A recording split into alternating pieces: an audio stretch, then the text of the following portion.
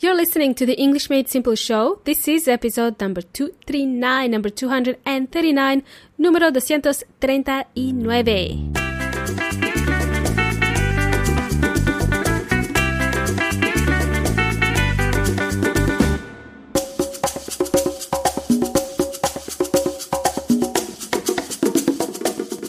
Welcome back, everybody. Welcome back to the EMS show. I know it's been a while, maybe a week. You've come to the right place, amigos y amigas, if you're serious about improving your English in listening and speaking. This podcast will help you build vocabulary of new words, improve your listening so you can better understand people when they speak to you in English. And above all, it's going to help you improve your pronunciation. And we achieve all this one conversation at a time. Alrighty, amigos y amigas, you are at number 239. This is episode number 239, and my name is Milena, and I'm the host of the English Made Simple show, and you can find me at englishmadesimple.net, englishmadesimple.net. So you might be thinking, amigos y amigas, where the heck was Milena? Where the heck was I? Where in the world was Milena? Well, she was busy watching Sharknado. All 5 parts. All 5 parts of the show. The most ridiculous movie ever. It's so ridiculous that it's funny. It's about a tornado, okay? It's about a tornado that picks up everything in its path, even the sharks from the ocean. It gets those as well. Then the sharks start falling out of the sky and eating people. The movie is so badly done that it is funny. By the way, I'm lying. I didn't actually watch all 5 parts. I just thought, that would have been a really fun way to spend 1 week is to watch that. I only watched the first part. That's how I know what this is about. Okay, back to the show, amigos y amigas. So, again, I'm lying because that is not really the reason you didn't hear from me last week. I didn't watch Sharknado. I wasn't eaten by a shark as well. No. I know very well you expected to hear from me last week. After all, this is a weekly show. I've decided to treat myself last week. I've treated myself to a week off. I took a week off. In other words, I took a break. It wasn't a relaxing break. It's just a break from recording.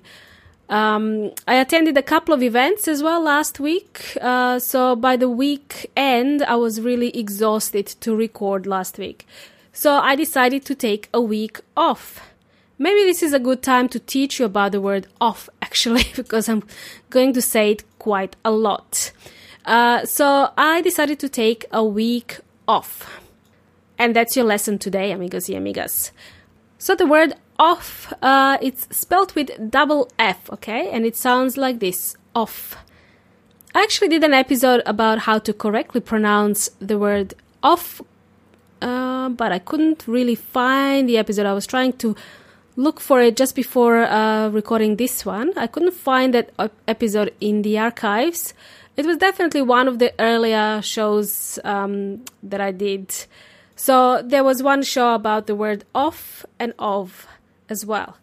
Anyway, so let's get back to today's show. So the word off, O-F-F, spelled with double F. And what's the other word? Then we have the other word that has a one F, O-F. It's pronounced of, and it's spelled with one F. So today's episode is going to be about the first word, O-F-F. Okay, so let's not get confused. Here's a fact, amigos y amigas. There are around 20-something meanings for this word off. O-F-F. I just wanted to tell you that just to confuse you. Like English is not confusing enough. But today I'm going to mention 3 uses of this word. 3 phrases you're going to learn. The 3 uses of the word off, either on its own or in a phrase. That's what you're going to learn today. I'm sure you'll be using these phrases often, so I recommend you remember this. Okay, let's start off with the first phrase. Time off. Time off. I'm sure you heard this one before. Replace the word time with the word day or week, and the phrase becomes day off, week off. So when we use off with time, we mean to say a break or a holiday or a short vacation or just a short break. For example, how was your day off yesterday? How was your day off yesterday? How was your day off work? You didn't work, but you had a break. How was your day off yesterday? If you need to take leave from work, then you would probably ask your boss something like this. Hey, boss. Well, you're going to call him by his or her name. You don't say, hey, boss. That's a bit disrespectful. You should say the boss's name. Hey, boss, can I please have a day off next week? Can I please have a day off next week? Right? Remember to call your boss by his or her name, okay? Don't go to your boss and say, oh, Milena from English Made Simple shows, she said this is okay, I can just call you boss. No. You should use the person's name. Okay, the second phrase you'll have to remember is to do with food. So when we use the word off, and we use it with food, okay? The food is, what we eat. Okay, so when we say the food is off, it means it has passed its use-by date or it has expired. It is not fresh anymore. When the food is off, it is not fresh, okay? That's what it means. Let me give you a quick example. For example, when I look at my fridge, when I look inside my fridge, I should say, when I look inside my fridge, there is some food in there that really should not be in there anymore. Okay, this is a very common occurrence in my household. Like, for example, the cheese. For some reason, I always seem to throw away the cheese. I just don't eat a lot of cheese. I just like a little bit of cheese and I just leave it in the fridge, and then it goes off pretty quickly when you leave it in the fridge or when you just don't eat it and just leave it there. Okay. So if the food smells funny to you, okay, if you take food, a piece of something, a sandwich or whatever, and you smell it and it smells funny to you, and by funny, I mean strange funny, not haha funny. We use word funny when we mean something is strange, okay? It's not normal, it's funny. Then you say, this food is off. The sandwich is off. It smells like it's off. The spaghetti is off, okay? I've said all those words before, so it's okay. I know. I'm sure you'll be using those too. Okay. So again, just to remind you, when the food is off, it means it has passed its use-by date. It needs to go into the bin. You have to throw it. It's no longer fresh and you could get sick if you eat food that's off. Make sense? You following me so far, amigos y amigas? Excellent. Alrighty, and the last phrase for today is well off. Well off. You can have a dash in between, like a little dash. Well off. You can connect those two words with a dash. Or, if you're lazy, you can just write two separate words. Well off. It's okay. This is an informal but polite way to say that someone doesn't have to worry about money. Okay, it's to do with money. We use it when we mean that someone is wealthy or not. So if someone is well off, they are not extremely rich, like they're not billionaire type of rich, but they're not poor either. They are just well off. They don't have to worry about finances. They don't have financial stress.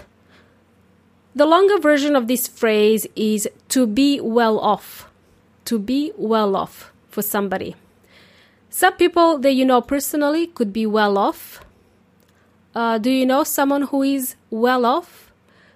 If a person earns above average, usually if someone earns above the average in your country, they could be considered well off. Let me think of another example. Who could be well off out there? You might know some of these people. Shakira is well off for sure. She's more than well off. Justin Bieber is definitely well off. But he probably spends money on silly things. He's well off. Does that make sense, amigos y amigas? Great. So, there you have it. Out of 20-something uses of the word off, O-F-F, I have given you 3 examples that I'm sure you'll be using from time to time. I am sure. The phrases were time off, and well off. That's used as an adjective. Well off, it's used as an adjective. Okay, I'm not going to edit that. That's usually my cue to edit this out, but I'm not going to, so I'm just going to repeat.